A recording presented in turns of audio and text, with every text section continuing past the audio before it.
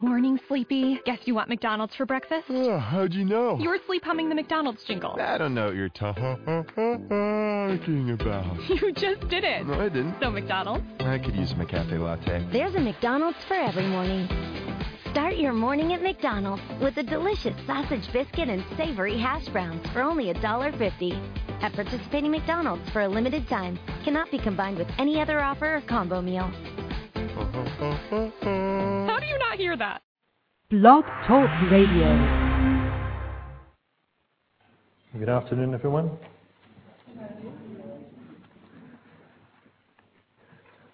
Welcome to the World Goodwill Seminar. Thank you for coming to the wind and the rain.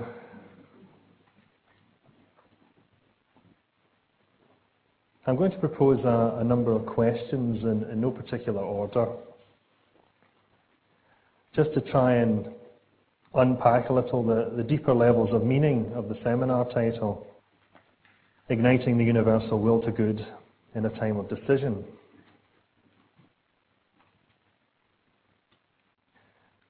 What does it mean to say that we are in a time of decision? And what is the universal will to good, and how does it differ from goodwill? And how will igniting the universal will to good in ourselves and others help the world in this time of decision? That's the key question, really, isn't it? Now, this last question can be answered by considering a more general one.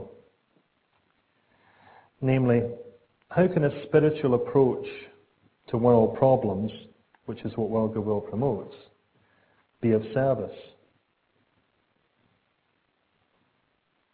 The answer to this lies in understanding what's really implied by a spiritual approach. Now, implied in this idea is first of all the notion that one is no longer satisfied with the surface of events, but is seeking to uncover their deeper meaning. In other words, a process of inquiry. Also implied is the notion that the tools of this inquiry include, but are not limited to, the conventional tools of thought. The rational mind is a powerful tool within certain limits. But those limits do exist, and beyond them, other aspects of consciousness, such as the intuition, must be acknowledged and used. Acquiring the ability to use these tools of higher consciousness requires patient effort. In other words, discipline or training. And the most effective way to train consciousness is through meditation. This explains why World Goodwill places a significant emphasis on meditation. It sponsors both the Goodwill Meditation Group and the Cycle of Conferences initiative, which we're going to be hearing a little bit more about today. It encourages meditative reflection on the problems of humanity. And its sister activity, Triangles, is also dedicated to the idea that human consciousness can be, indeed must be, enlightened through prayer and meditation. Participation in any of these activities is open to all, and there is further information in the literature at the back.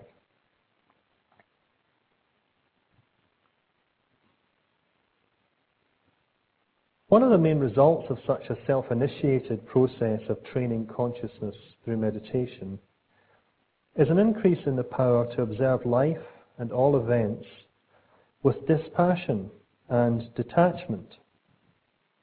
Or, as that great spiritual master, the Christ, told his disciples, to be in the world, but not of it.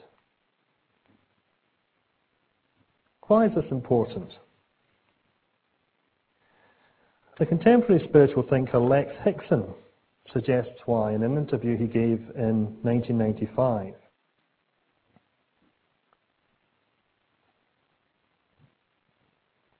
Relying on Buddhist insight, and I tend to rely on traditional teachings rather than on my own bright ideas, we should be careful to be concerned equally about the relative and the ultimate.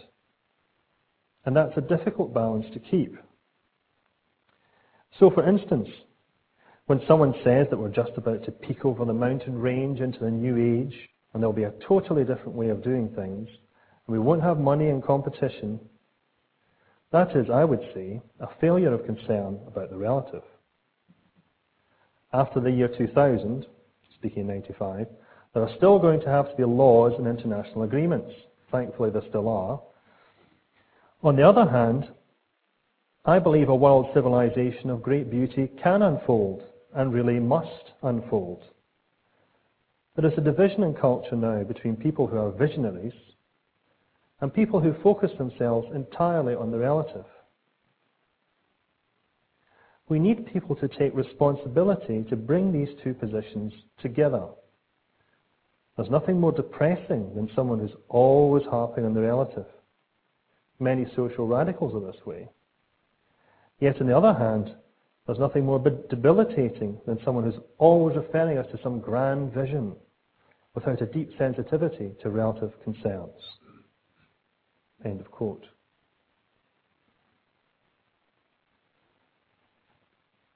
The practicality of the approach that the Christ and Lex Hickson are recommending is evident when we come to consider the great issues of our time. Issues such as financial reform, climate change, peace and disarmament, and so on and so on. These issues appear so complicated that they can bewilder the rational mind, and so emotive that they can sweep an observer away in turbulent, conflicting currents of opinion. But when consciousness is trained in dispassion and detachment, then a more accurate and compassionate assessment of the roots of a problem becomes possible. The simplicity of the underlying principles comes into view, and the possibility of inspiration is increased. New ways towards a solution can be revealed.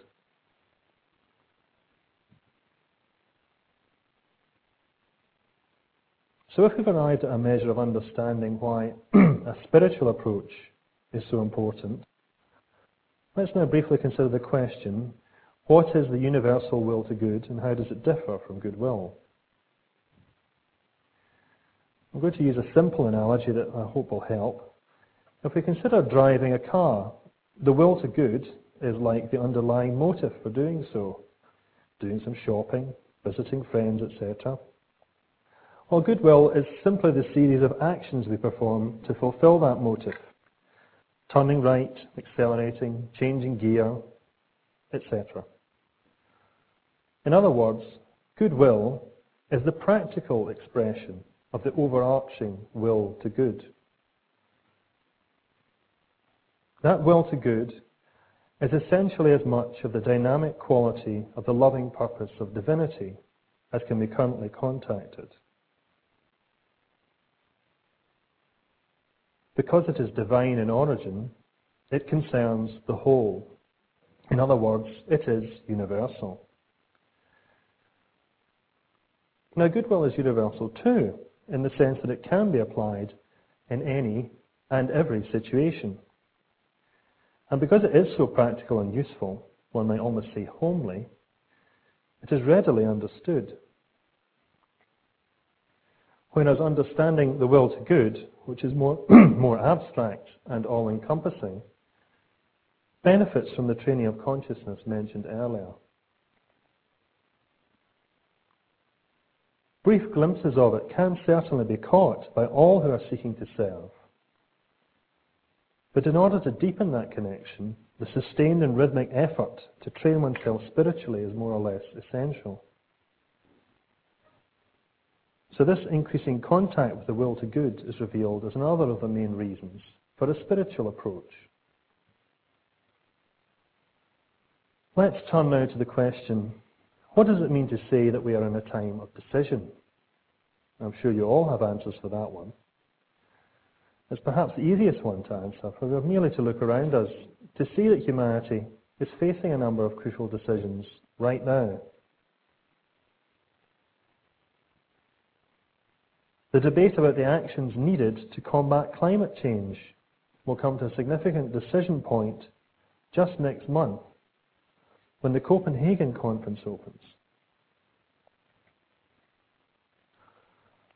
War and terrorism continue to pose moral conundrums that call out for creative paths towards reconciliation, peace. Our speakers will be reflecting on these themes today. And there is ongoing discussion about whether the financial systems of the world are truly back in order and of how they might be more permanently fixed.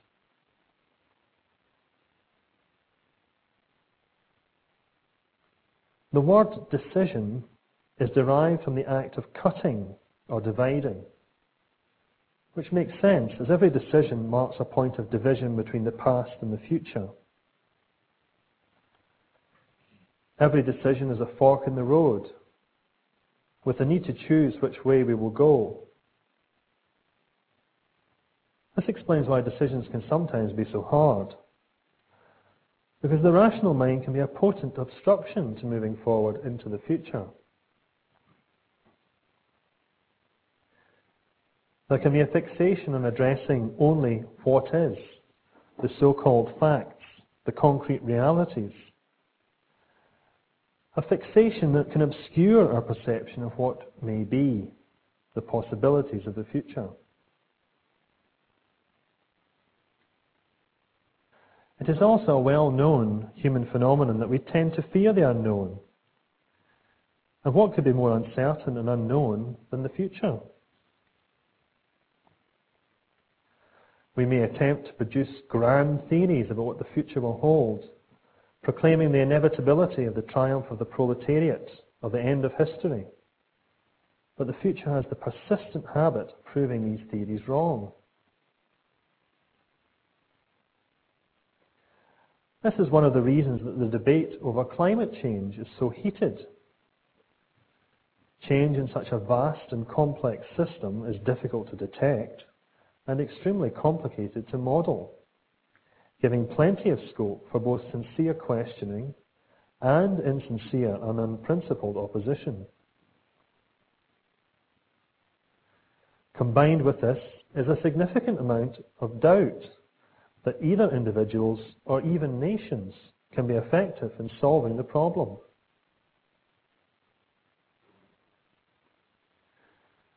These three obstacles of a kind of obsession with the status quo, fear of what the future holds, and doubt as to the outcome of any effort can paralyze effort from the level of the individual right up to that of a civilization. And unfortunately, it does seem that our planetary civilization is suffering some measure of paralysis over the key issues that now face it.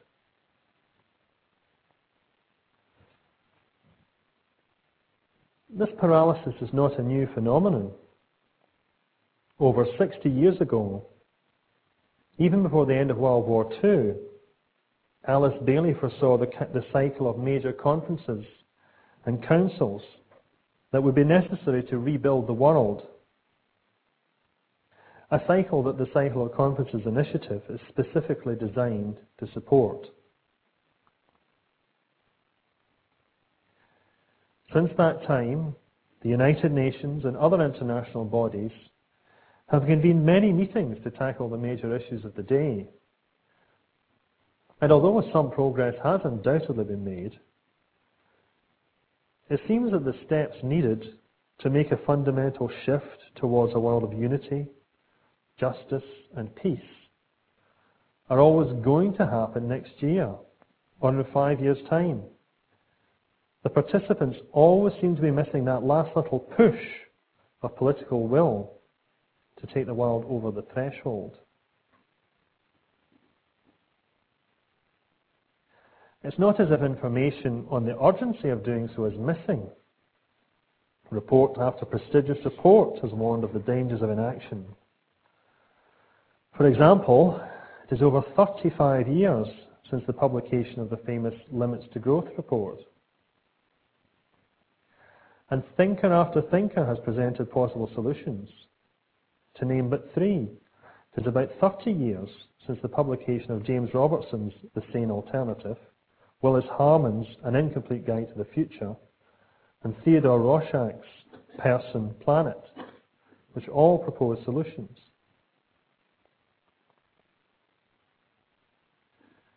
So we can see that we have been living in a time of decision for decades now, which underlies how potent the obstacles of obsession, fear and doubt are. How do we overcome them?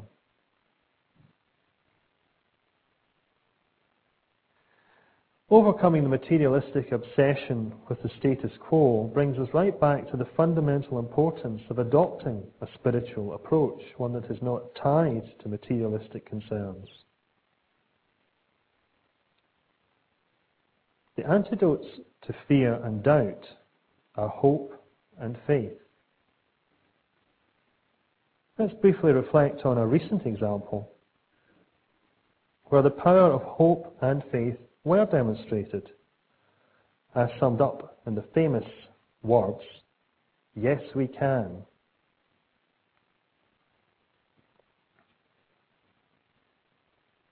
In "Yes, we can," we see hope and faith distilled down into a three-word slogan, or perhaps more correctly, a kind of prayer or affirmation. This simple yet profound thought, when given to masses of ready listeners as a formula of hope in a better future, and faith in their ability to help bring it about through collective action, struck a tremendous blow against the negative fears and doubts that were poisoning the atmosphere of the US presidential election.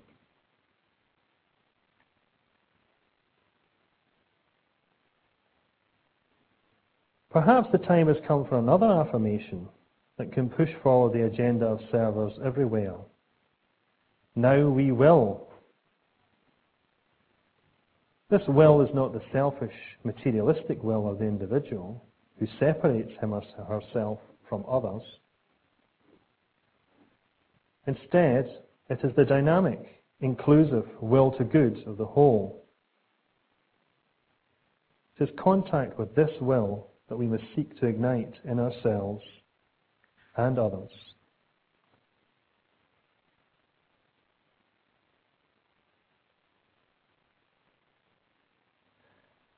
The now in this thought is important because in one sense we are always living in a time of decision. And that decision is always up to us. Will we, in the present moment, place our skills and resources at the service of a better future for all? Or will we hoard them for the benefit of ourselves and the select few with whom we feel comfortable? If we do the latter, we will be ignoring the mood and tenor of the times, the Aquarian impulse towards sharing, towards synthesizing all the many qualities that uplift and ennoble the human spirit into a new expression of truly planetary civilization.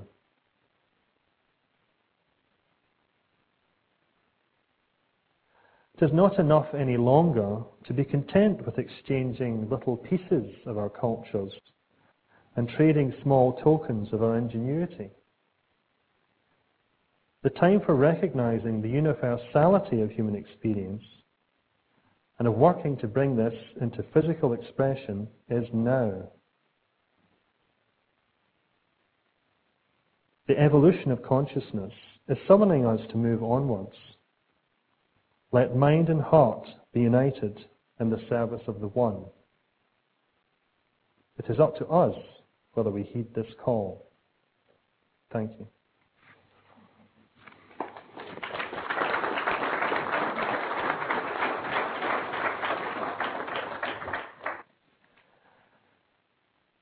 Now it's time to hear from May East, who's flown all the way from Findhorn this morning, can you believe, so hopefully she'll stay awake during the presentation. She's currently the Program Director for Gaia Education, which promotes a holistic approach to education for sustainable development by developing curricula for sustainable community design. While drawing upon best practices within eco-villages worldwide, Gaia Education works in partnership with universities, eco-villages, government and non-government agencies, and the United Nations. She's spoken at one of our meetings before, and we were just talking about it at lunch. I think it was just before the Earth Summit in Rio, which took place in June 1992. It was a pleasure to invite her back after 17 years to discuss forging new relationships with the Earth. Thanks. Thank you, Dominic.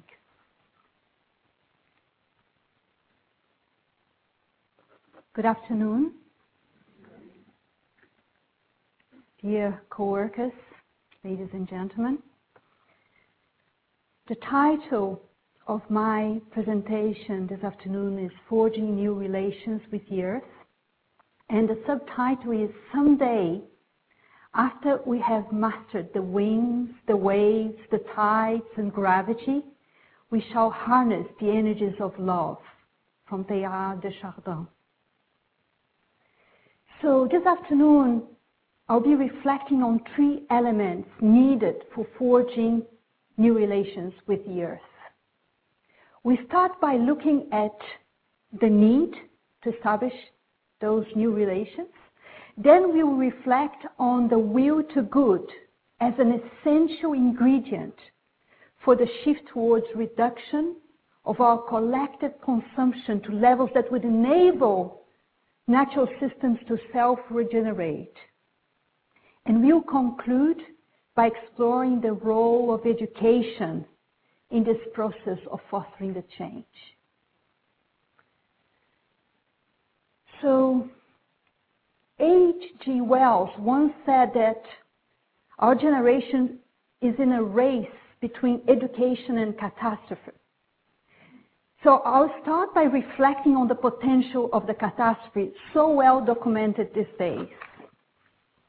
We all know that humanity faces an unprecedented crisis of global proportions that threatens our viability and the sustainability on the planet. In some parts of the planet, we are already suffering from the consequences of using up the natural resources at a far higher rate than they can be replenished by natural processes. The production of many of the essential biological and physical resources has already peaked. Forests, fisheries, and coral reefs are damaged and disappearing. Soils are impoverished by overcropping and by chemicals.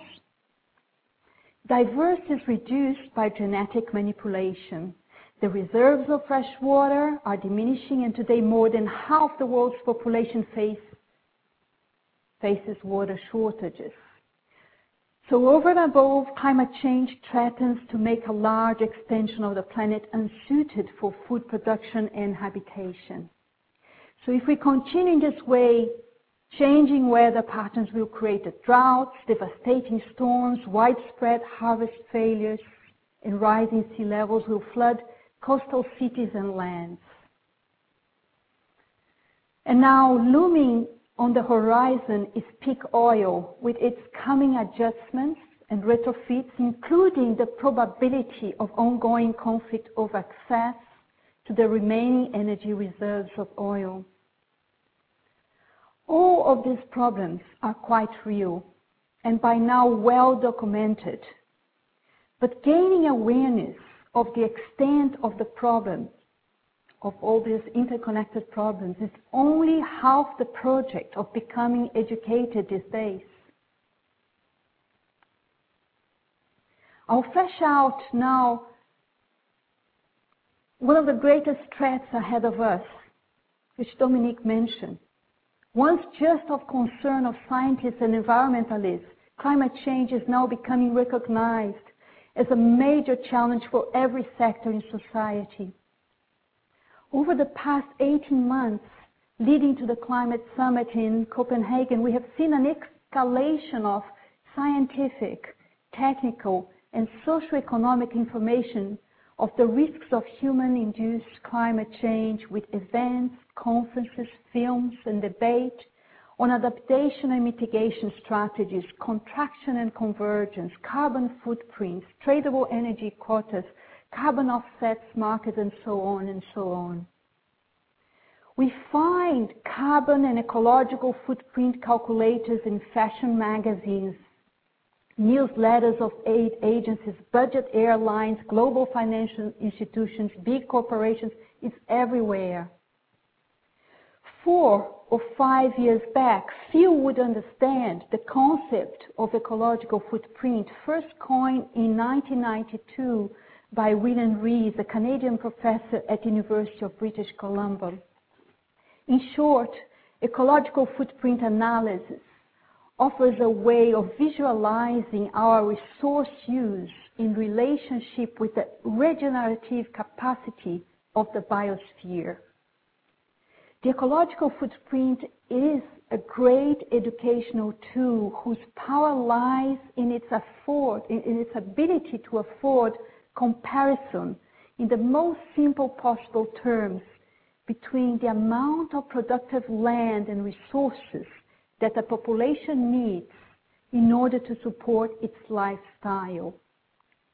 It provides in one headline a summary overview of the sustainability, or more generally, unsustainability of a population's current lifestyle. So currently, humanity on the whole is consuming natural resources at a rate that is roughly 30% above the maximum rate of consumption that could still be considered sustainable. One could say that to maintain the current habits of consumption, we would need a third of a planet more. The enormous inequality in levels of consumption is made apparent when we analyze the ecological footprint of individual countries. The global average footprint per person is approximately 2.85 hectares. Yet, the inhabitants of Eritrea, the country with the smallest ecological footprint, are living only an average of footprint of 0.35 hectares per person. At the other extreme of consumption levels are the inhabitants of the United Arab Emirates, who have an ecological footprint of almost 60 hectares per person. Today, everybody seems to have a fair idea of how many planets we will need if everyone on the planet enjoyed the average Western European lifestyle. For those who do not know, the answer is about 3 planets for the Western European lifestyle, and about 5.5 if North American lifestyles were to become a global trend. And yet, despite the increase in eco-literacy and the proliferation of how to reduce your footprint guides, there is no apparent sign of any drop in general consumption.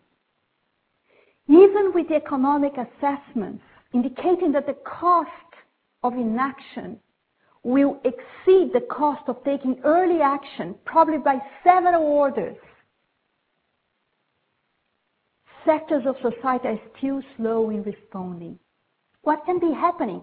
How it can be that the tidal wave of messages about the importance of turning off the standby function of our devices, using energy efficient light bulbs, traveling by mass public transport, buying locally to enhance local economy and diminish food miles, are not translating to significant reductions in resource and energy use. In the teachings, we learned that for change to happen, we need a combination of need and will. and that rarely we change because somebody gives us good advice. So we have just reflected on the need to change and forge new relations with the earth. According to Irving Laszlo, ahead of us we have two major decisions or two major choices: leading, designing, mastering the change, or becoming victims of it. So let's consider the second ingredient for fostering change. Let's look at will from a collective perspective. During the 90s, through the cycle of conferences led by the United Nations, we have engaged in an ample mapping exercise which identified the pressing environment and social justice problems ahead of our times. This cycle of international conferences produced well-discussed global agendas such as Agenda 21, Agenda Habitat, Platform of Action, the Social Agenda. And parallel to the conferences, we witnessed an explosion of civil society involvement in all activities of the UN system, charting a new territory for humanity. The UN conferences of the 90s were truly multi-purpose, focusing on single emerging themes and addressing them from multiple perspectives. Never before there has been this extensive concentration of thought, emotion, and outer activity in most of the nations of the world centered around reconsidering and rebuilding the relations between humanity and the natural world. Major groups, delegates, negotiators, and heads of states all knew the failure of the agendas couldn't be contemplated. The risks were too great for our generation and the next ones to come. At that stage, in the beginning and middle of the 90s, women and men of goodwill from the four corners realized the need for a sharpened determination and much faster paced to achieve the goals of the landmark UN instruments at all levels, global, national, and local. These committed individuals came from the non-profit and non-governmental world, and they started at looking after rivers and bays, educating consumers in sustainable agriculture, retrofitting houses with solar panels, lobbying state legislatures, is it right? About pollution, lobbying policymakers about pollution, fighting against corporate trade policies, working in greening cities and teaching children about environment. They came from the four corners. Author and journalist Paul Hawking, who wrote an excellent book that I'm currently reading called Blessed Unrest, estimates there are over 1 or maybe even 2 million organizations today working toward ecological sustainability and social justice. By any conventional definition, this vast collection of committed individuals does not constitute a movement. Movements have leaders and ideologies, followers. This movement is dispersed and fiercely independent. It has no manifesto or doctrine. One of its distinctive features is that it is tentatively emerging as a global humanitarian movement, arising from bottom up. It is what the writer and activist Naomi Klein calls the movement of movements. So the spirit that animated some of the UN conferences and their parallel NGO events secured that all these voices, the voices of the peoples of the world, were heard and taken in consideration. The events demonstrated the emerging collective will to good of civil society to set and influence agendas, to shift policy, and to shape world public opinion. Today, we recognize the role of the global civil society in challenging the deficiencies and providing the remedies for current mechanisms of our global governance. The United Nations can be credited for providing the forum that made much of this possible, particularly by leading the conferences of the 90s. Moving on, after 5 or 10 years, time has come to evaluate and monitor the level of implementation of those global agendas. When we started to measure implementation against and towards targets, we realized much more intention and determination was needed. This was particularly the case of the sustainability and environmental agendas.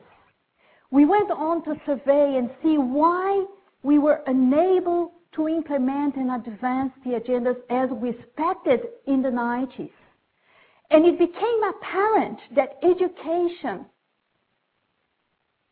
providing skills for behavior change, was a key ingredient in the process of reversing unwelcome trends and ensuring strong environmental protection. In this context, as we realized that people had the need to change, the will to change, but didn't know how to change, didn't have the skills to do that. During the Johannesburg Summit in 2002, 10 years after the Earth Summit, the United Nations Decade of Education for Sustainable Development was launched. Since then, this decade is promoting a cross-cultural integration of the values inherent in sustainable development into all aspects of learning. Learning to be, learning to know, learning to do, learning to live together, and learning to transform oneself and society.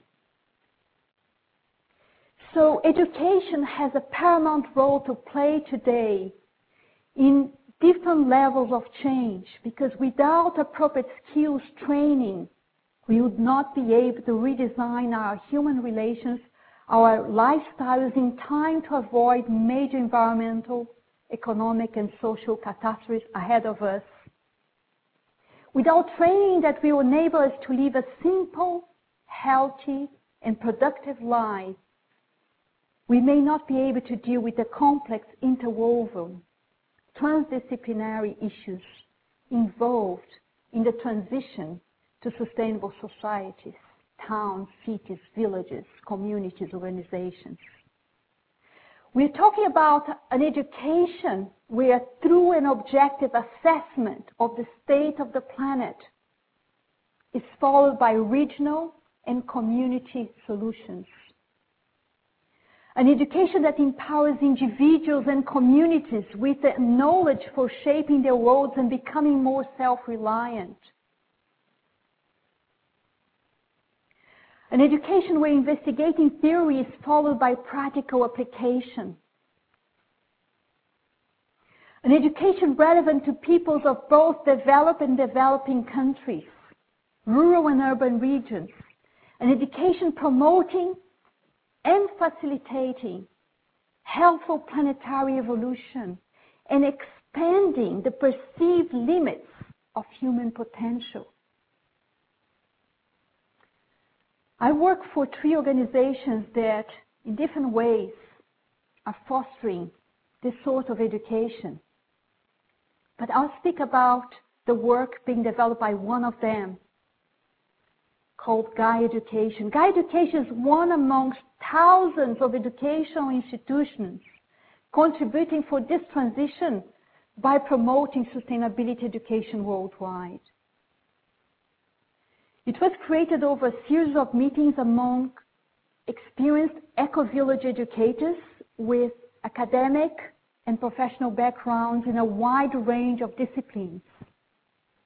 This circle of sustainability educators decided to call itself the GEES, Global Ecovillage Educators for Sustainable Earth, to acknowledge the importance for collaboration and roving leadership as exhibited by the migration behavior of a flock of geese.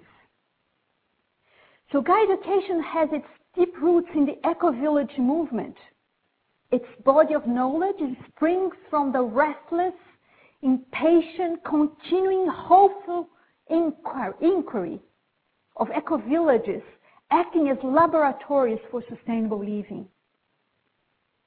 The first achievement of the GEES has been the development over 10 years of a curriculum which draws from the experience and expertise of some of the most successful community projects across the world that have diminished considerably their footprint. This curriculum has been taught in 21 countries in different stages of development and applied equally to urban and to rural settings. It has been translated into English, Spanish, Portuguese, German, Finnish, French, Japanese, Turkish, and has been virtualized, has been taught online, and it is a living curriculum. It has been officially introduced in 2005 to complement, correspond, and assist in setting a standard for the UNDES, for United Nations Decade of Education for Sustainable Development. According to the educator, David Orr, our task as contemporary educators is to equip our students with the practical skills, analytic abilities, philosophical depth, and moral wherewithal to remake the human presence in the world.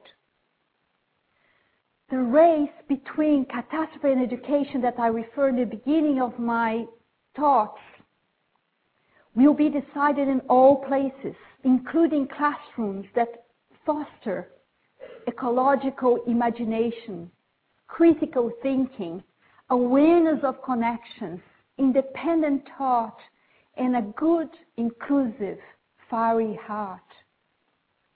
In our classrooms, we are looking at how to replace the extractive economy with one that functions on current sunlight. How settlements can eliminate the concept of waste, using energy and materials with great efficiency. How the built environment may capture the natural energy flows, the manifest movement of the sun, the predominant winds, the relief and rocky system, the hydrate resources, and the forest reserves, and create productive cycles in the system. We're looking at how to shape eco-industrial parks where the wastes of or the emanations of one industry will serve as supply and raw material for production in a neighboring industry. We're looking at how to regenerate settlements, cities, towns in such a way that its way of life, business, economy, physical structures, and technologies do not interfere with nature's inherent ability to sustain life. We have now entered the second half of the decade of education for sustainable development, which is very much about appropriate skills to foster the regeneration of natural capitals of soils, forests, watersheds, and wild areas. It's about the social skills to restore broken communities and to create new communities that are working models of viability. It's about integrated design skills to promote sustainable urban planning within the carrying capacity of our planet's resources. It's about relearning the practices of good farming, learning the sciences of powering civilization on renewable energies. At the same time, creating long-term economic, political, and moral arrangements that secure the well-being of the present and future generations. So my intention this afternoon was to reflect on the three main combined elements required in the process of forging new relations with the earth. The need, the will to good, articulated by civil society and education. Today, we are writing a decisive chapter where civil society organizations are taking history in their hands and are reaffirming the vital role we have to play in the advancement of the ideals and practices of sustainable development. We know that sustainable societies are built upon sustainable communities, organizations, institutions. And to be sustainable organizations, institutions, and communities are taking leadership for their future with utmost seriousness. We are advancing our cause through networks and alliances of people's organizations, and in solidarity with impoverished, marginalized, and subjugated people world over, based on the principle of oneness of humanity. Together we are meditating the plan into existence. Together we are forging new relations with the earth. Together we are stronger. Thank you for your attention.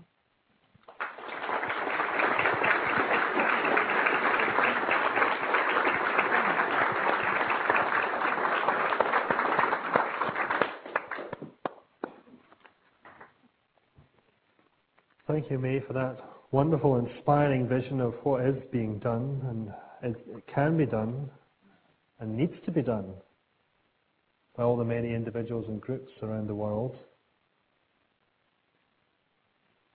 And now we've got time for a little bit of question and answers. Now, Joan has got a microphone, and I'll ask you if you do have a question for May, or an opinion you want to express or comment, please wait until Joan reaches you, because we're actually recording the meeting, so it's not just a matter of being able to hear you, it's also the fact that we're recording what you're saying. And don't let be put off by that fact. It's not going on national television or anything like that. So, has anyone got anything they would like to ask me, or an opinion they'd like to express? Is somebody here? Joan? There's one right beside you, and then we'll come to this lady here. Given that meditation helps us to tune into the will to good, to Shambhala, and the word at Shambhala, on the telepathic level, what recommendations or suggestions might you both have for, in the step-down world of conventional media, such that we may use that media more effectively for attunement? Very interesting question there. I'm going to pass it to you first of all. You have more experience at working with media than me. Do you have any thoughts? What about your thoughts? Maybe you want to introduce something and then we continue? It seems that you have an opinion there. I try to work with a lot of young people. I mean, I'm kind of a few decades on. And the thing is that if we look at the audience here, a lot of young people here, and I think that if we can remove this barrier that is physical, in our physical embodiments, we are souls of all sorts of experience, and start to work on a soul-to-soul level. Therefore, I guess in our journalism and writing, and those who are creatives amongst us here, if we can start using the language of media, the media of language in a different way, that is removing some of these barriers that often by conditioning are inherent in the language that we use, we take for granted, then we could start to seed the will to good and seed some of these visualizations into the language. We need to change the language, encode the language differently. Do you have any thoughts on that? Yeah, well, two thoughts. One of them is around the emergence of the global civil society, this movement of movements. They are coming as the immune system of the earth, I think somehow it is emerging. And they don't have too much space in the conventional media. However, they are reaching out and they're making a great difference on the ground. And I wonder if we still have to aim to catch the attention of the conventional media in order to be able to cross the tipping point. There's a very interesting book called The Tipping Point that says that we need to reach the critical mass is about 20% that we need for great shifts, for paradigm shifts. So if Paul Hawking is right, saying that at this stage we are between 1 million to 2 million organizations working for environmental protection, what is the tipping point? Do we really need the media in order to be able to do the shift to sustainable lifestyles? Or are we going to reach the critical mass in time that we won't exhaust the natural resources? That's one of the thoughts. And the other one around youth. I think there's something around, I have 2 teenager daughters, and they kind of check me out all the time, my discourse. They keep checking me. If I start speaking to them and they start looking and turning the iPod, I realize that I'm really not communicating, you know. And so that's very good. I think that we have to update ourselves truly, you know, by checking. And we need to communicate with the language of those that we want to communicate. And using, you know, the media, the Facebooks and Twitters. And if this is our aim, is to reach out towards the young ones. The final thought is that I've been coming to, when I moved to Britain, I'm from Brazil, about 20 years ago, I started coming to Kane School and Lucis Trust events, and I was the younger one. And I'm so glad now that I'm not the youngest one anymore. But 20 years ago, I was the youngest one. And, you know, I have already gray hair, I have teenager daughters, and it's like, it's still so meaningful. And I know there's younger people in this room ready to engage into what this is trust, the study, the meditation, and the service triangle. There's a time for this to happen in your life. Sometimes too early is too early.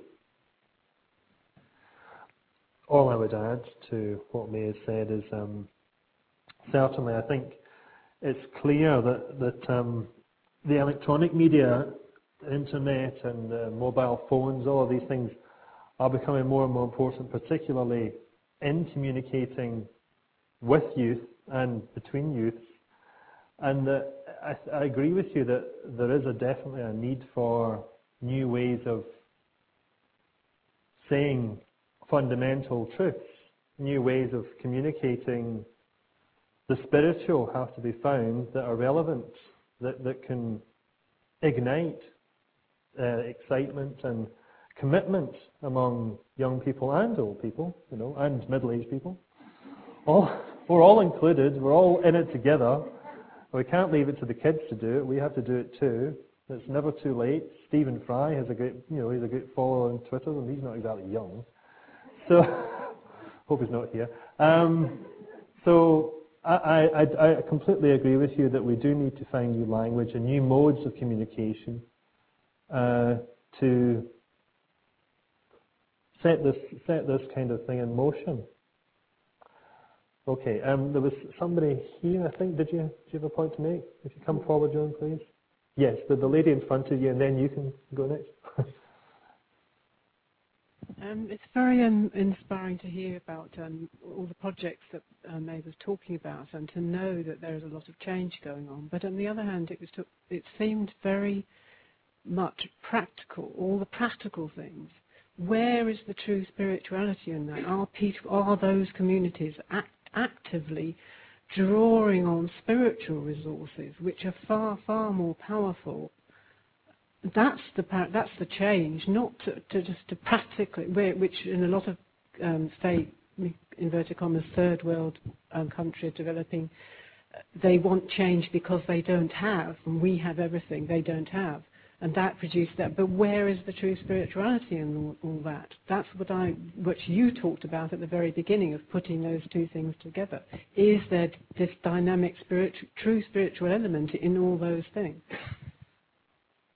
Interesting enough, I'll share with Dominic, when the United Nations Decade of Education for Sustainable Development was launched, was on the 1st of March of 2005. I was there, was in New York. Mr. Matsuda, who is the General Secretary for UNESCO, was there. There was about 20 sustainability educators and about 20 UN officials. It was a small event, about 50 people. And at that stage, we talk about sustainability, looking at the three official pillars of sustainability, which is the ecologic, the economic, and the social. No spiritual, no worldview, nothing. There was the three.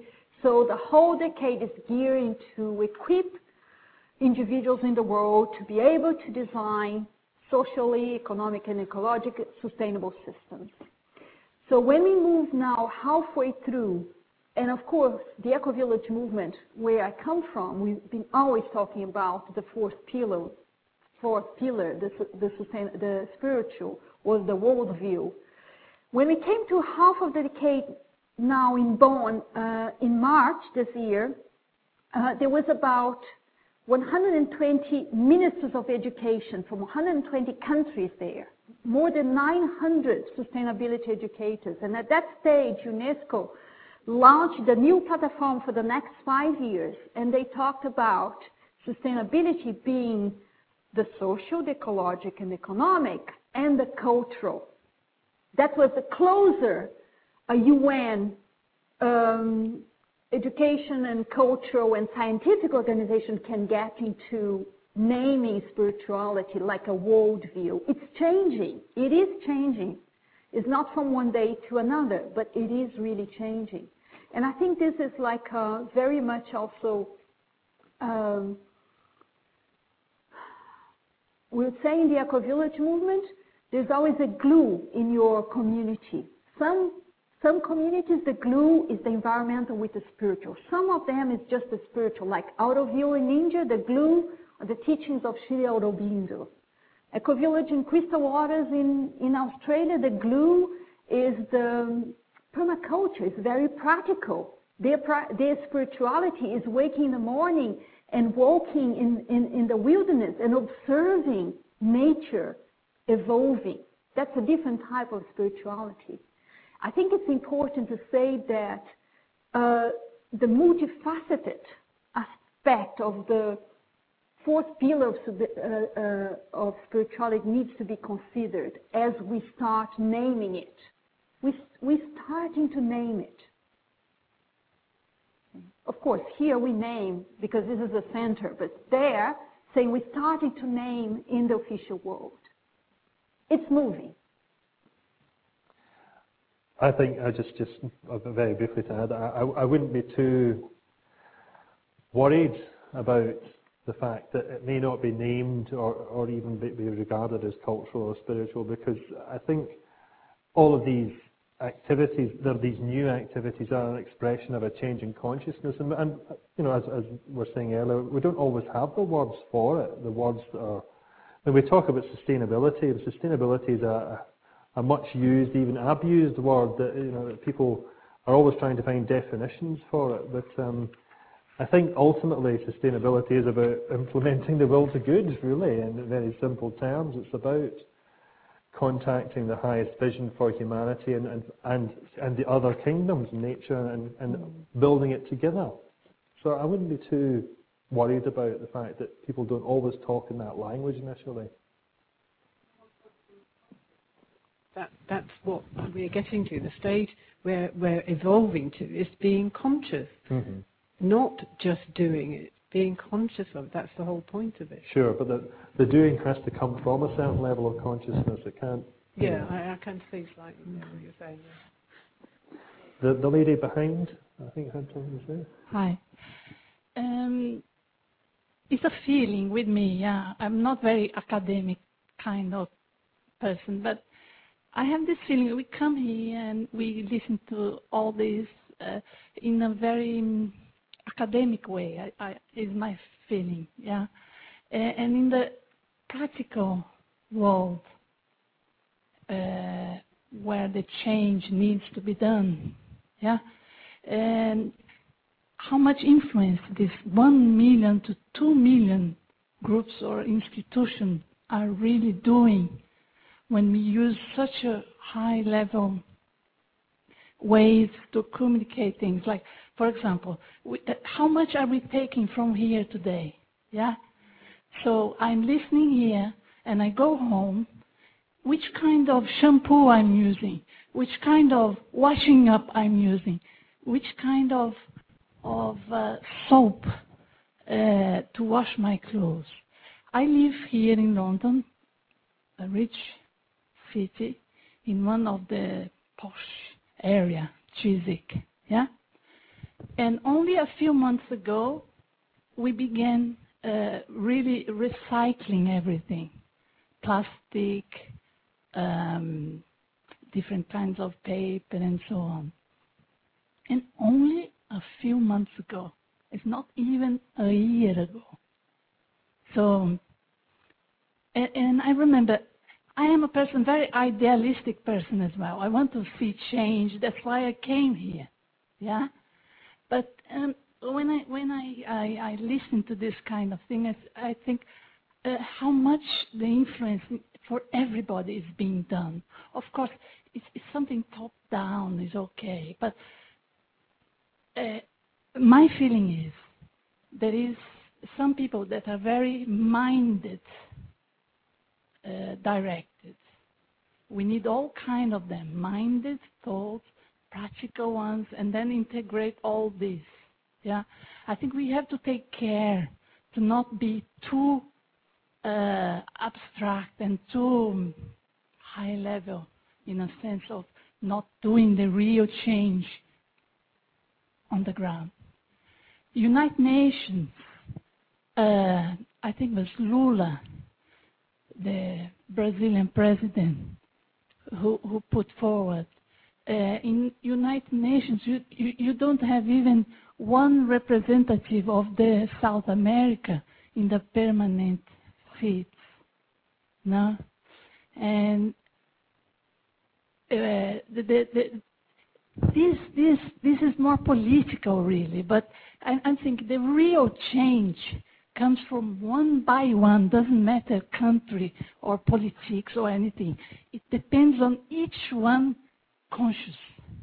How many of us here is coming back home and really is going to pay 20p more to use washing up that is not going to need such a chemical transformation to... Do you understand what I'm saying here? Okay, well, how many are going to? Well, seriously, Sorry about my way. I'm feeling a bit... yes. Well, we're just going to have to... My soul is screaming here. My soul is screaming. I'm sorry, we're just going to have to draw this session to a close because we will have to move on in a minute. But would you like to say anything maybe before we go into the next session? I agree with you saying that we change. I think we change from bottom up to top down. We change individually. We change. We have this urge of evolving as human beings, and also I think that the structures evolve and have an influence towards us. And I think it's happening everywhere. We change individually as groups. The systems are changing. Some of the things like environmentalists, they said that the recent economic crisis with the bank bailouts, they speed up the process of awakening of awareness for ecological lifestyles, much more than 20 years of campaigning and talking to people we better do less and consume less. And I think changing is coming from everywhere, and I'll just think that Ervin Laszlo is right. We have a decision, individual and group decision. Do we master the change, or are we going to be victims of it? And it's up to each one of us to take our own decisions. If my decision today is to buy soap or not soap, maybe that's my decision. I may have other types of decisions, but I think it goes to the individual, yes, but communities, cities, and big organizations as well. I'm just nodding along and absolutely agreeing that I think that you're right, that we have to integrate decisions at different levels. We can't just have the academic discussions, and I think that sometimes that's one of the areas where the UN suffers a little, because it tends to express itself in language that can sound either bureaucratic or academic.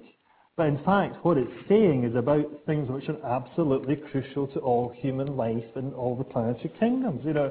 And so one might say that it would be good if we could somehow give the UN a kick up the rear and get it to express itself a little bit more, with a little bit more fire and passion, and perhaps a little bit more practically. Now, how we do that, I leave it for everyone to think about. Thank you, May, for that wonderful, inspiring vision of what is being done, and it can be done and needs to be done by all the many individuals and groups around the world. And now we've got time for a little bit of question and answers. Now, Joan has got a microphone, and I'll ask you if you do have a question for May, or an opinion you want to express or comment, please wait until Joan reaches you, because we're actually recording the meeting, so it's not just a matter of being able to hear you, it's also the fact that we're recording what you're saying. And don't let be put off by that fact. It's not going on national television or anything like that. So, has anyone got anything they would like to ask me, or an opinion they'd like to express? Is somebody here? Joan? There's one right beside you, and then we'll come to this lady here.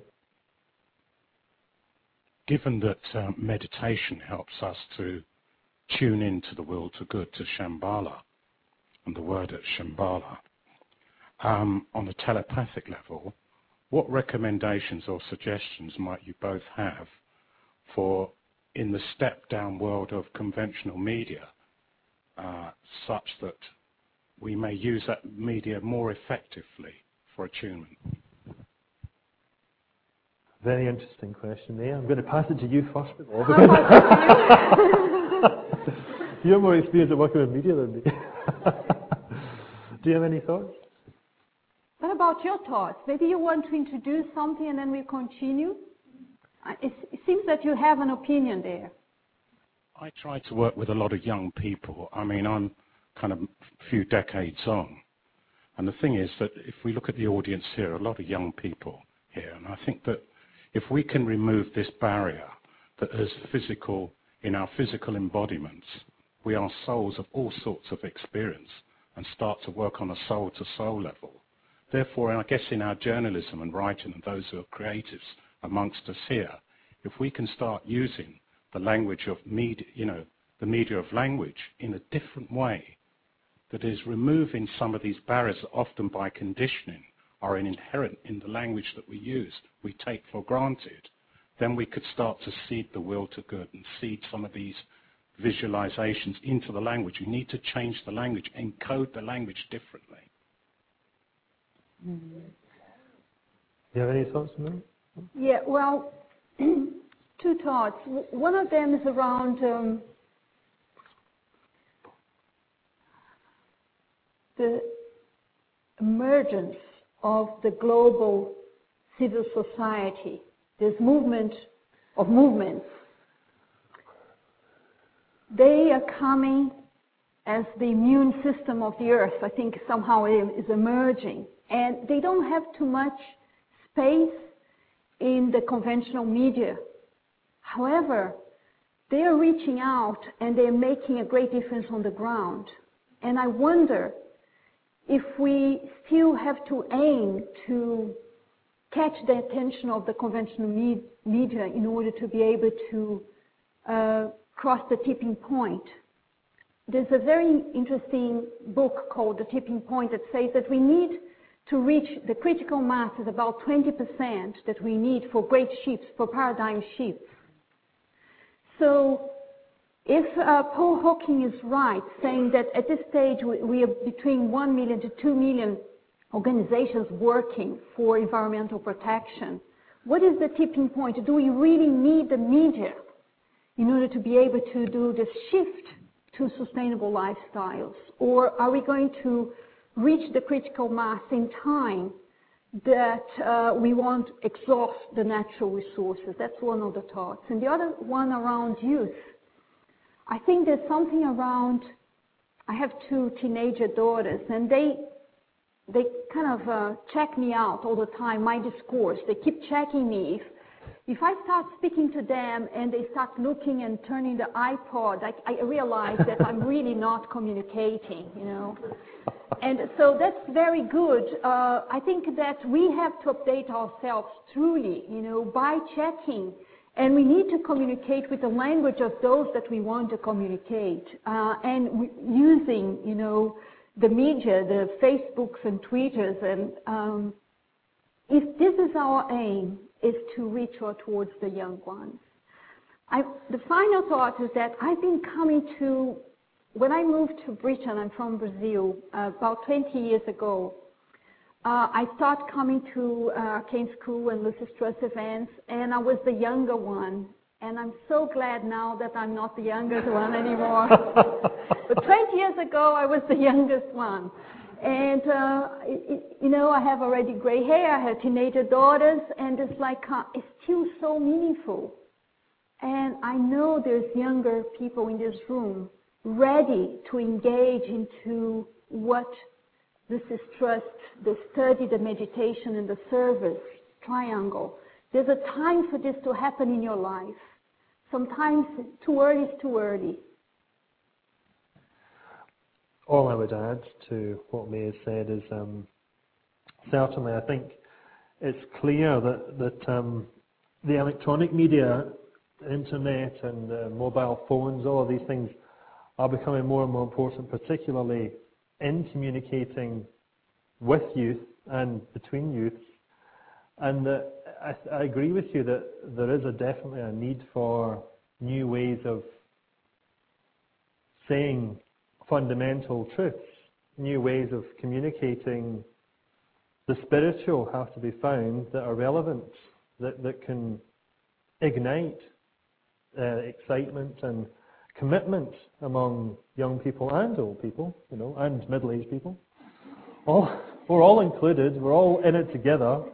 We can't leave it to the kids to do it. We have to do it too. It's never too late. Stephen Fry has a great, you know, he's a great follower on Twitter, and he's not exactly young. So, hope he's not here. So I completely agree with you that we do need to find new language and new modes of communication to set this kind of thing in motion. Okay, there was somebody here, I think. Do you have a point to make? If you come forward, Joan, please. Yes, the lady in front of you, and then you can go next.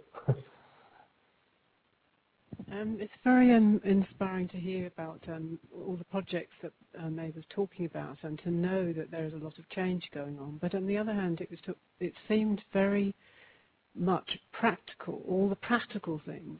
Where is the true spirituality in that? Are those communities actively drawing on spiritual resources, which are far, far more powerful?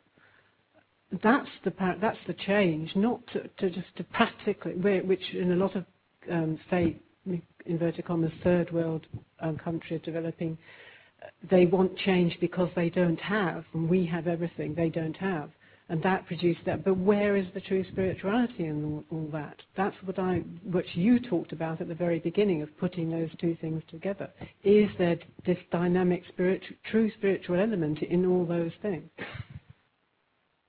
Interesting enough, Sherry Dominic, when the decade, United Nations Decade of Education for Sustainable Development was launched, was on the 1st of March of 2005. I was there, was in New York.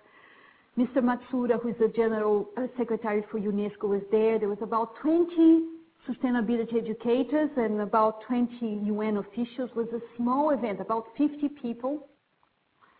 And at that stage, we talk about sustainability, looking at the three official pillars of sustainability, which is the ecologic, the economic, and the social.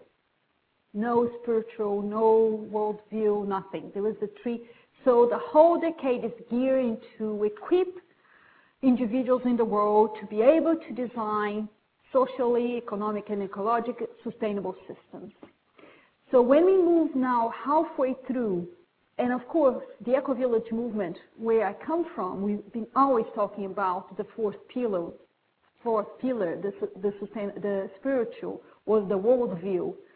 When we came to half of the decade now in Bonn, in March this year, there was about 120 ministers of education from 120 countries there, more than 900 sustainability educators. And at that stage, UNESCO launched the new platform for the next 5 years, and they talked about sustainability being the social, the ecological, and economic, and the cultural. That was the closer a UN education and cultural and scientific organization can get into naming spirituality like a worldview. It's changing. It is changing. It's not from one day to another, but it is really changing. And I think this is like very much also, we would say in the Ecovillage movement, there's always a glue in your community. Some communities, the glue is the environmental with the spiritual. Some of them is just the spiritual, like Auroville in India, the glue are the teachings of Sri Aurobindo. Ecovillage in Crystal Waters in Australia, the glue is the permaculture. It's very practical. Their spirituality is waking in the morning and walking in the wilderness and observing nature evolving. That's a different type of spirituality. I think it's important to say that the multifaceted aspect of the fourth pillar of spirituality needs to be considered as we start naming it. We're starting to name it. Of course, here we name because this is the center, but there, saying we're starting to name in the official world. It's moving. I think, just very briefly to add, I wouldn't be too worried about the fact that it may not be named or even be regarded as cultural or spiritual, because I think all of these activities, these new activities, are an expression of a change in consciousness. And you know, as we were saying earlier, we don't always have the words for it. The words are, when we talk about sustainability, is a much used, even abused word that, you know, people are always trying to find definitions for it. But I think ultimately sustainability is about implementing the will to good, really, in very simple terms. It's about contacting the highest vision for humanity and the other kingdoms, nature, and building it together. So I wouldn't be too worried about the fact that people don't always talk in that language initially. That's what we're getting to. The stage where we're evolving to is being conscious, not just doing it, being conscious of it. That's the whole point of it. Sure, but the doing has to come from a certain level of consciousness. It can't. Yeah, I can see slightly what you're saying. Yeah. The lady behind, I think, had something to say. Hi. It's a feeling with me. Yeah, I'm not very academic kind of person, but I have this feeling. We come here and we listen to all this in a very academic way. Is my feeling, yeah.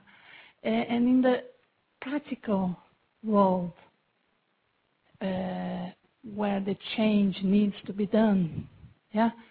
And how much influence this 1 million to 2 million groups or institutions are really doing when we use such a high level ways to communicate things. Like, for example, how much are we taking from here today? Yeah? So I'm listening here and I go home, which kind of shampoo I'm using, which kind of washing up I'm using, which kind of soap to wash my clothes.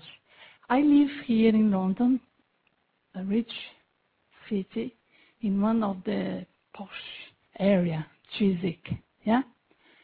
And only a few months ago, we began really recycling everything, plastic, different kinds of paper and so on. And only a few months ago, it's not even a year ago. So, and I remember, I am a person, very idealistic person as well. I want to see change. That's why I came here.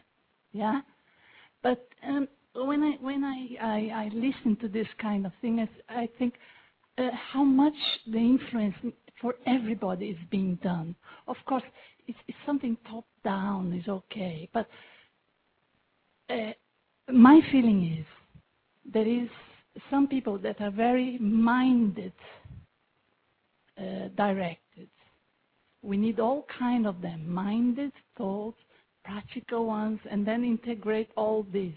Yeah, I think we have to take care to not be too abstract and too high level, in a sense of not doing the real change on the ground.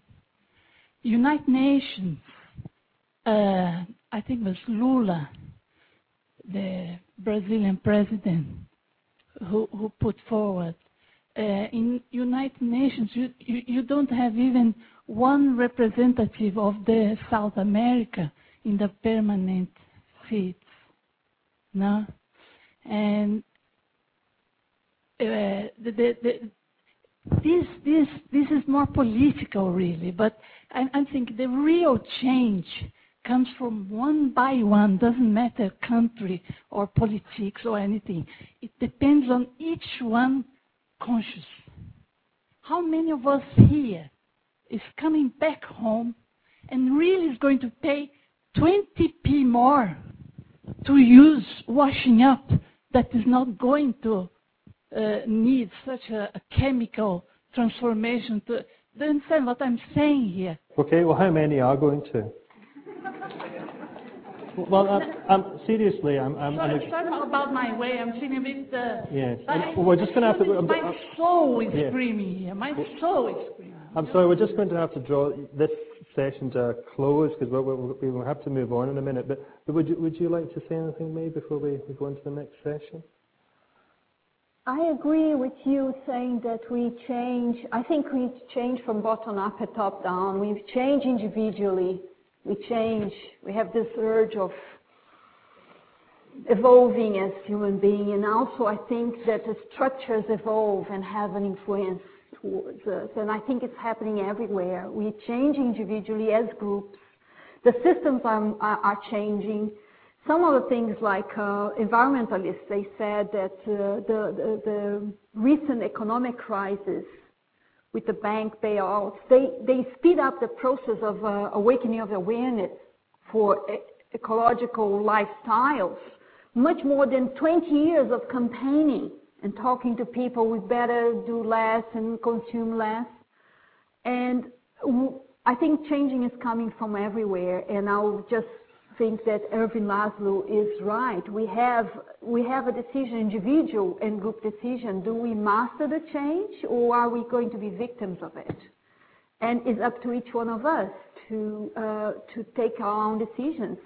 If my decision today is to buy soap or not soap, maybe that's my decision. I may have other types of decisions, but I think it goes to the individual, yes, but communities, cities, and big organizations as well.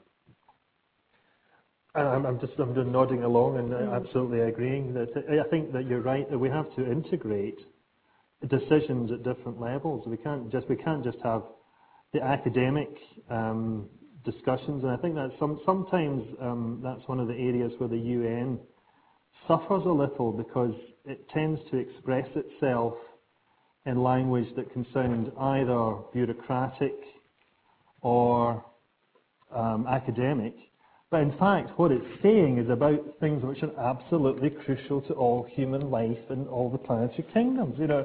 And so what one might say that it would be good if we could somehow give the UN a kick up the rear and get it to express itself a little bit more, with a little bit more fire and passion, and perhaps a little bit more practically.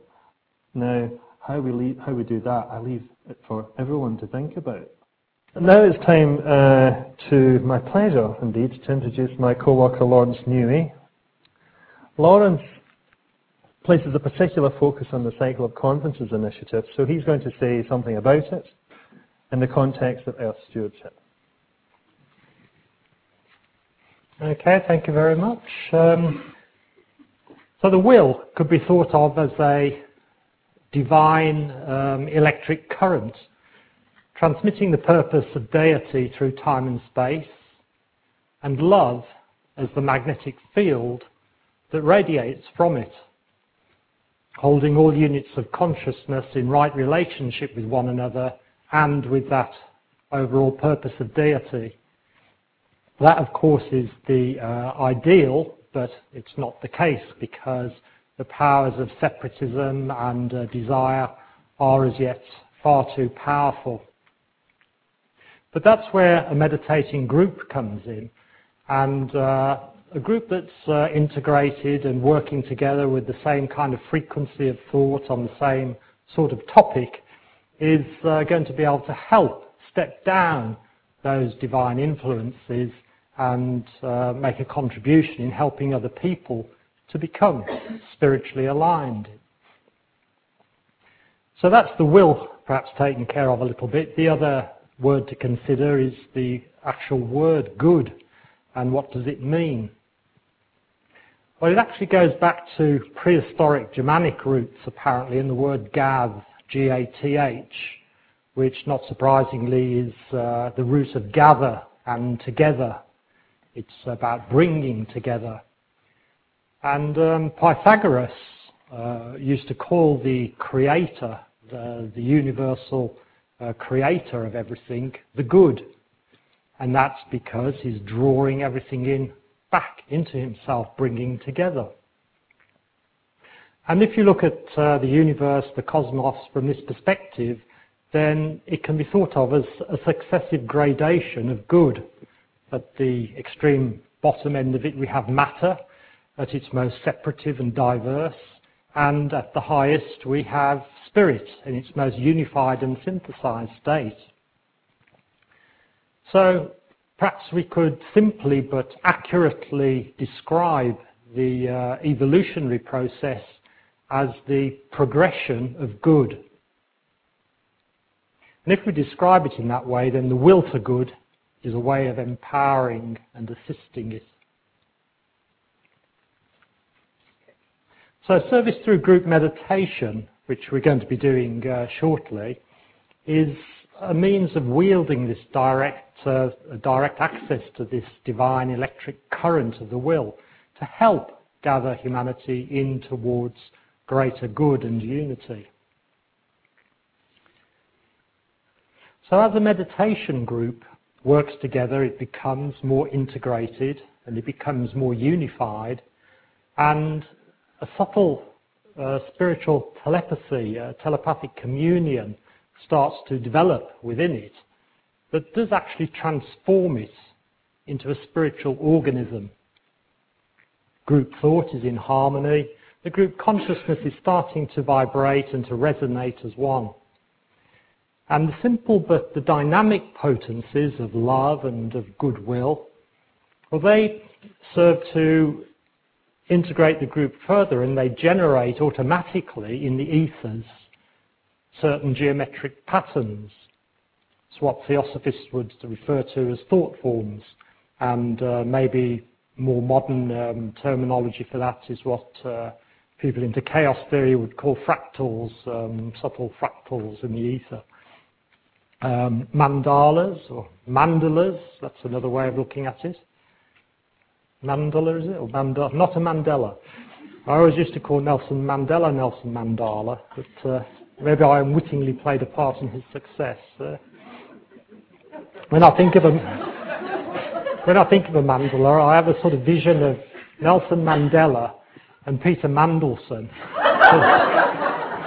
sort of fused together and gently rotating in the ethers above my head around a common vortex. But let's not focus on my problems. So a mandala is actually an integrated structure. It's an integrated structure that's organized around a unifying centre. That's a beautiful description, really, of everything, that from a galaxy focused around a layer point. Some would say a black hole. I wouldn't, as you know. But a layer centre where energies from the spiritual dimensions can come in and radiate out onto the physical plane. And so with a group that's generating such a thought form or mandala in the ethers, then through this vortex, spiritual potencies are going to pour, and it's going to transform this thought form, it's going to energize it even more, and turn it into a literal agent of redemption. And if a group works to project that mandala somewhere and to visualize locating it somewhere, then energy is going to follow thought under the esoteric law, and it's going to establish energy around that mental projection, and the thought form is going to appear there. And this process is the actual basis for World Goodwill Cycle of Conferences initiative, where we do focus the thought form at the heart of an important meeting of potential benefit to humanity. And an obvious example is the climate change conference that's coming up in December in Copenhagen. As far as the actual climate change debate is concerned, there are many esoteric factors involved in climate change, and the newsletter, the World Goodwill newsletter that's about to come out, addresses some of those. And if you're interested in them, either tell somebody at the back that you'd like to go on the World Goodwill mailing list, or otherwise I think we have about 15 copies in a very rough form that you can have a little look at and see what you make of it.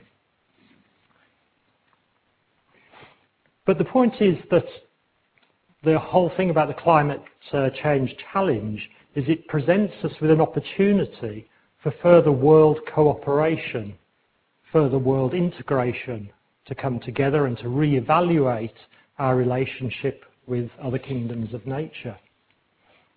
This is where the emphasis is laid in Earth Stewardship, because while people are understandably concerned and they're fearful of climate change, of the future of the planet, World Goodwill's particular contribution to it all is to focus on the consciousness aspect. And by helping to work as a group with meditation to transform consciousness, then that's going to provide the natural impulse to work out on the physical plane in right action and to adjust those relationships into a more harmonic, in a more harmonic way.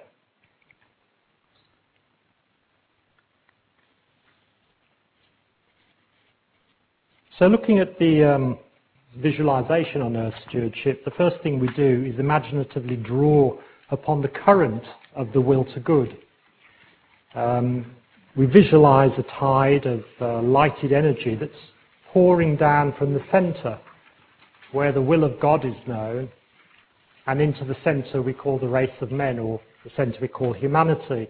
And some of you will recognize that, the majority perhaps, as being the language of the great invocation. The ageless wisdom refers to centers, the whole kingdoms, different kingdoms in supernature and in normal nature as actual centers of force in the body of in the energy field of a supreme being that religions would refer to as God. Just as there are major chakras and energy centers that substand the physical body through which consciousness informs the physical body, then so that's true on a more universal scale, as above, so below.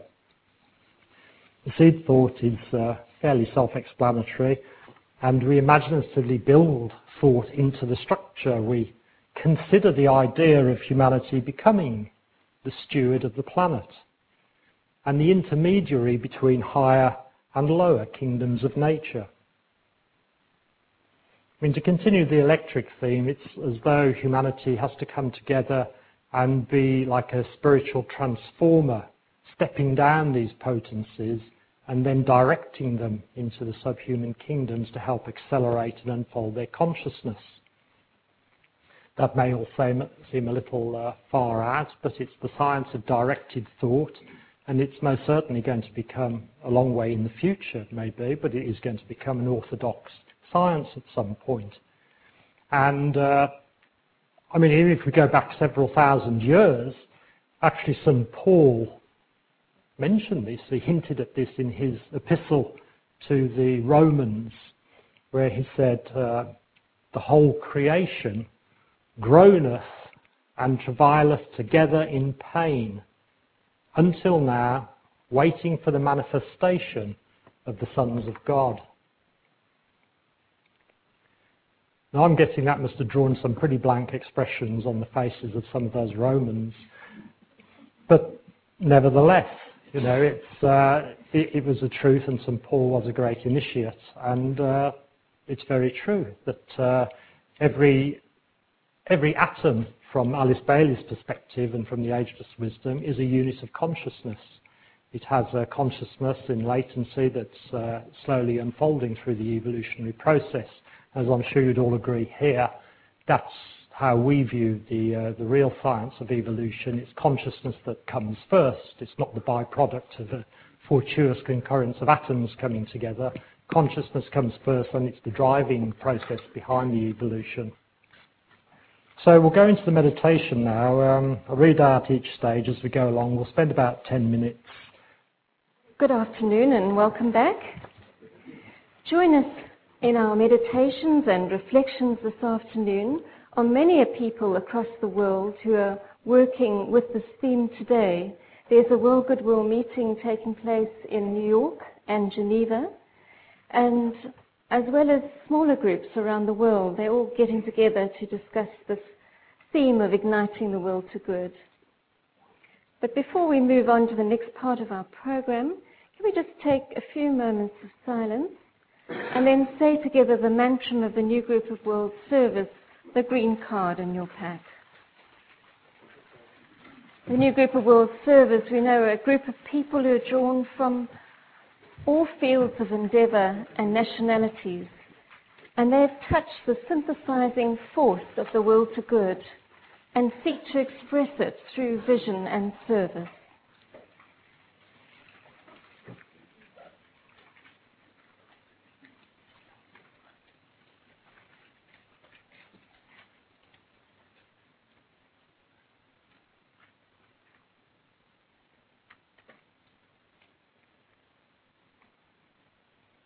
May the power of the one life pour through the group of all true service.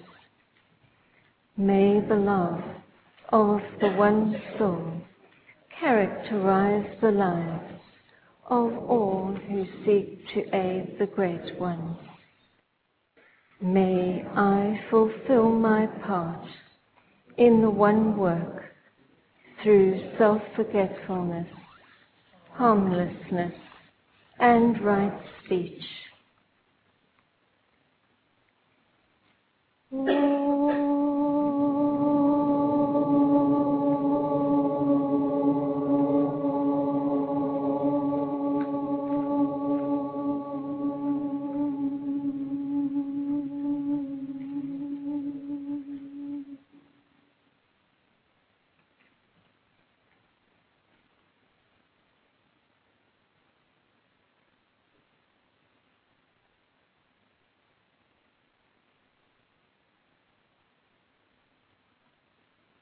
Before tea, a couple of people in the audience mentioned the power of reconciliation and forgiveness and love. And that's very much the theme of the second part of our program, especially strong focus on forgiveness. Our first speaker is Simon Keyes. I'm sure many of you will be familiar with the important work done at his centre, St. Ethelburga's Centre for Peace and Reconciliation, based in East London. And Simon read zoology at Wadham College in Oxford, and then he worked with initiatives in the areas of homelessness, mental health, and crime prevention.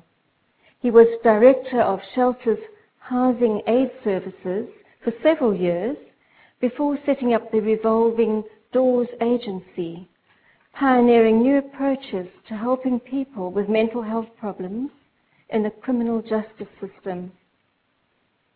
He was the first director of Lambeth Crime Prevention Trust and moved from there to the World Community for Christian Meditation, organizing the Way of Peace 2000 interfaith initiative with the Dalai Lama in Northern Ireland. In 2003, he took 4 months out for a solitary walk from Budapest to London, and upon his return, he set up the Onions Project, a non-profit company making community-based videos and interfaith music and cinema projects. And he became director of St. Ethelburga's in October 2004. So we look forward very much to hearing what he has to say on the will to forgive and to reconcile. Thank you so much.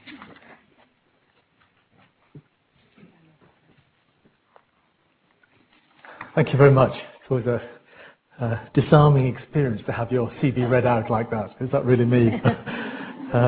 There's an awful lot of other things I can tell you about me. Makes me sound so respectable. I'm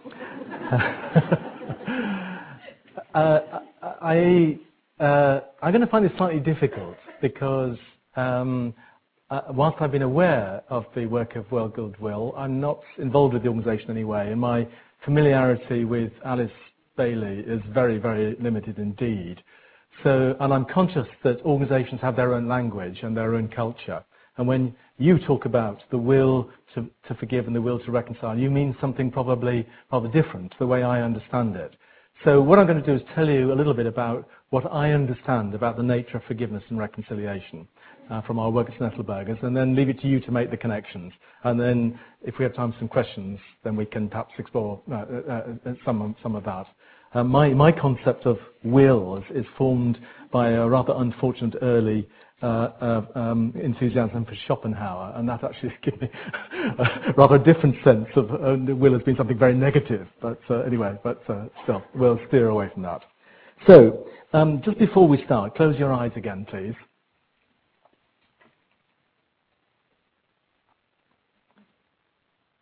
How have you been hurt? Who has hurt you?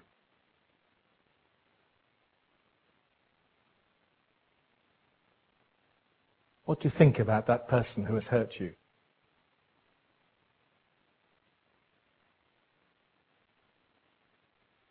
Who have you hurt? What have you done to other people that has hurt them?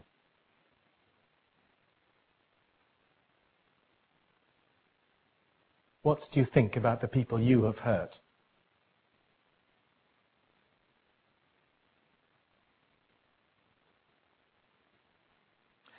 I start with that simply because there's a great danger, I think, in talking about forgiveness and reconciliation of hypothesizing about other people's lives. And I encourage you to test whatever I say against your own experience. As Martin Luther King said, forgiveness is not just an occasional act, it is a permanent attitude of our daily lives. So you should have been forgiving people today, people should have been forgiving you, and you will have done something today to reconcile some division in the world or in your life. Let me start by telling you about someone who's become a friend of mine, Juan Roberto Menendez. Juan is a lovely man, a Hispanic speaker, a fruit picker from Florida, who's come to St. Ethelburga's and spoken very eloquently there. A few years ago he didn't even speak English, so it's great that he comes there. So why does Juan come to St. Ethelburga's? Well, because he was locked up in a top security prison in Florida for 18 years on a charge of murder for which he had no responsibility at all. He was framed by the FBI. And 8 times during those 18 years, he was a day away from being executed under the death penalty. And Juan never realized, I think when he was a young man, that he would be speaking in the heart of the city of London about the subject of forgiveness. but he does that, and believe me, it's a very powerful experience to hear him speak. And I asked him why he does this, why he travels the world speaking about forgiveness. And he says something like, well, if I didn't, I wouldn't be alive, because the pain of dealing with what's happened to me would just be too great. And it reminds me of something that the great Russian poet Irina Ratoshinskaya says. If you start to hate, you can never stop. You can burn yourself from inside. It's not a great line. You can burn yourself from inside. To retain one's personality, to survive, simply to keep common sense, one has to kill hatred. Now, St. Ethelburga's, when it was blown up by the IRA, and it wasn't insured, so actually the fact that we now run a Centre for Reconciliation, there is something of a miracle. And it's worth saying that one of the more miraculous things about St. Ethelburga's is that, given it was redundant before it was blown up, the last 4 years, 50,000 people from 41 countries have visited the building to share stories, insights, experiences, skills about the building of relationships across divisions. That's my shorthand for reconciliation. And the most important thing to know about St. Ethelburga's is we don't actually have a theory of forgiveness or a theory of reconciliation.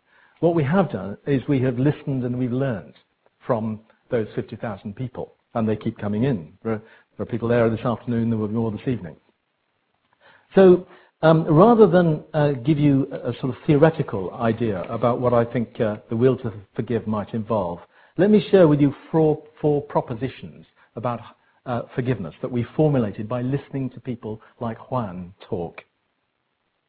The first is that forgiveness is a journey of personal growth for which nobody can take responsibility but yourself. Nobody can take responsibility but yourself. Now, that's a very provocative statement, because perhaps it doesn't depend on the perpetrator, the person who's hurt you. There may be things that person can do in terms of reparation and apology and so forth. But actually, I think one of the things we're learning is that forgiveness is about an inner change of heart, what Christians would call metanoia. And it is something for which only we can take responsibility. It does not depend on other people. Having said that, proposition number 2, nobody can compel us to forgive. Some people find it impossible to give and go through their whole lives without being able to forgive something that's terrible. Something terrible has happened to them. And I'll give you an example of that in a minute. But what we must recognize, as Juan did, is the cost of unforgiveness. We need to be able to let go of the pain that not being able to forgive causes us if we are to function properly as loving human beings. So the cost of unforgiveness is motivation, if you like, or perhaps the will to forgive, or one aspect of that. The third is that forgiveness involves us in making decisions, and in particular finding ways to replace negative emotions with positive ones. Just go back and think about the person who hurt you, and that doesn't feel good. You have negative emotions around that. How can you transform those emotions into something positive? And then the fourth proposition is that, and this is the most extraordinary thing, that we cease to be victims ourselves by practicing vulnerability and loving behavior towards others. And this is the trick. This is the trick of forgiveness. That actually, much as we may want to forgive other people, the reality is that it is by us forgiving the people who have hurt us that we are able to forgive others. Reciprocity, that's a very important thing. If you think of the famous peace prayer, often misattributed to St. Francis, it was written in 1910 in Normandy, in case you're interested. For it is in giving that we receive, it is in pardoning that we are pardoned, it is in dying that we are born to life. And in the Christian tradition, at the heart of the Lord's Prayer, forgive us our trespasses as we forgive those who trespass against us. This principle of reciprocity. So the will to forgive, I think, arises from this fundamental recognition of the interdependence of victim and perpetrator, and that we are both. at any one time. And let me just take this a step further. The Dalai Lama was mentioned in the preamble. I have heard him speak many times. And he comes up with a statement which I, as a Christian, can fully understand because it's at the heart of our teachings too. Your enemy is your best friend. Your enemy is your best teacher. When you hear your enemy talk about you, you are hearing a new picture of yourself. The great Christian theologian Stanley Hauerwas says, God is our enemy, because actually it is only when we see ourselves through the eyes of our enemy that we really understand who we are. So, part of the importance of forgiveness is that we need to re-establish our relationship with the person who has hurt us, and we as perpetrators need to find a different relationship with the people we've hurt in order that we can grow into human beings, into fully functioning human beings who are actually enabled to become reconcilers in the world. So those are some observations based on what people have said at St. Ethelburga's about forgiveness. The 4 propositions: we can only be responsible for it ourselves. The cost of unforgiveness is something we may not be able to live with unless we do something about it. We have to transform our negative emotions, and that this reciprocity of making ourselves vulnerable is the way to perhaps to travel. So, and that in doing that, listening to our enemies may be the best way we have of making that transformation. And we have a lovely exercise. One of the things we do at St. Ethelburga's, we teach listening.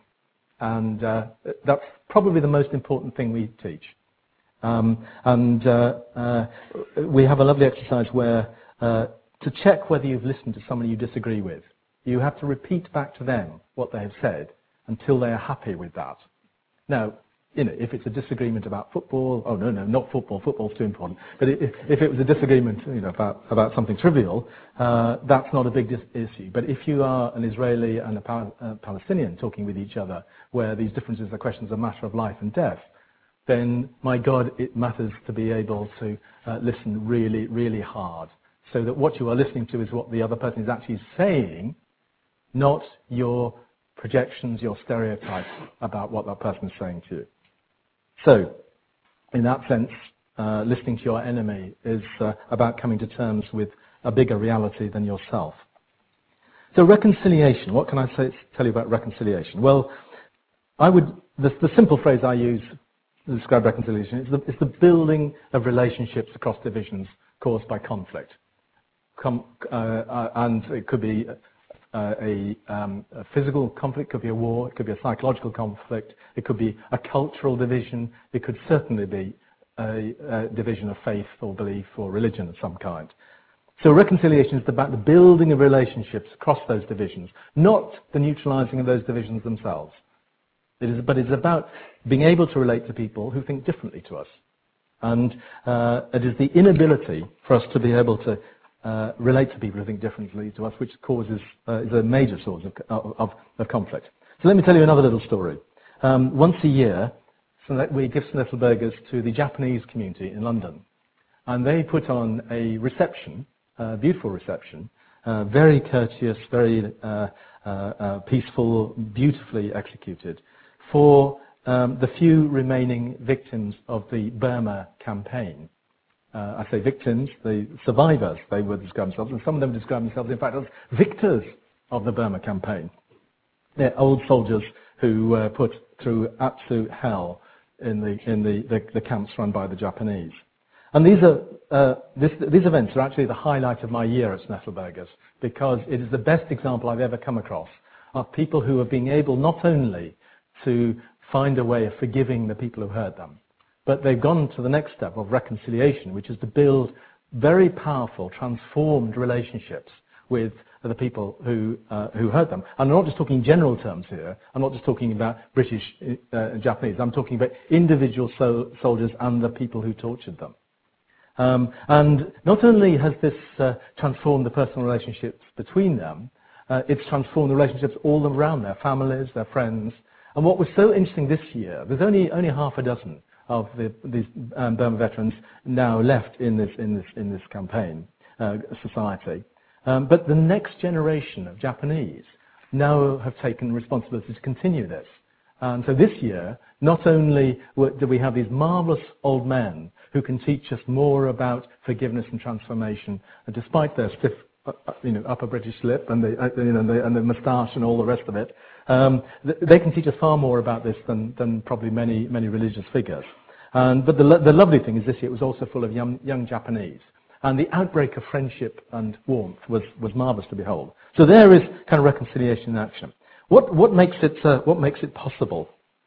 The person I think who has given us the biggest clue at Ethelburga's is someone called John Paul Lederach, a Mennonite theologian. And he made the extraordinary observation that in Psalm 85 verse 10 there is the most remarkable ancient wisdom about reconciliation. And Psalm 85 verse 10 in his translation goes, "Mercy and truth are met together, justice and peace have embraced," or kissed each other even you could say. Mercy and truth have met together, justice and peace have kissed each other. And his great observation about this is that reconciliation is not simply about mercy plus truth plus justice plus peace. These things are always in tension. They are contradictory sometimes. So reconciliation is the creation of a psychological or even sometimes a physical space where people can understand and explore and share the connections between mercy, truth, justice and peace. I don't have much longer to speak, but think about how the South African Truth and Reconciliation Commission actually functioned, and the 31 other commissions that have subsequently followed that around the world. That mercy and truth and justice, think about the relationship between those. That actually, although the South African Truth Commission never used the word amnesty, it is certainly the case that people who were prepared to tell the truth in public and to own up to what they had done were not actually pursued through the courts. So they were shown mercy. And the justice, to some extent, was put on one side. Mercy was the enabling, transformative thing that enabled people who were genuinely prepared to accept the truth of what they'd done, to transform their lives and to transform the relationships of with the victims who had suffered at their hands. And there are many stories of that, and come to Ethelburga and hear some of them. So in terms of the will for reconciliation, I think it comes from opening up a space in our own lives to think and explore the emotions and the relationships in our lives that may involve mercy or may require mercy, truth, justice, and peace. And peace particularly, I think, means in this context right language, peaceful behaviour, and being peaceful to oneself. So I'm conscious that is a little bit more abstract perhaps than I was intending, but I hope it gives you an idea of the fact that at Ethelburga's, by listening to people who have been in the most difficult situations in the world. I'm thinking at the moment, for instance, we have many Tamils and Sinhalese meeting. We have Tibetans and Japanese. We have many people from the Middle East meeting, to try and find ways of building relationships that will transform the world around them. And that's the commodities involved in that. To go back to those, rather than theorize about it, I just think about Juan Roberto Menendez, and I just think about those lovely men like my grandfather who come to see us in September each year to be guests of the Japanese. So don't think too much about it, do it. So how have you been hurt? Who has hurt you? Who have you hurt? And what are you going to do about it? Thank you.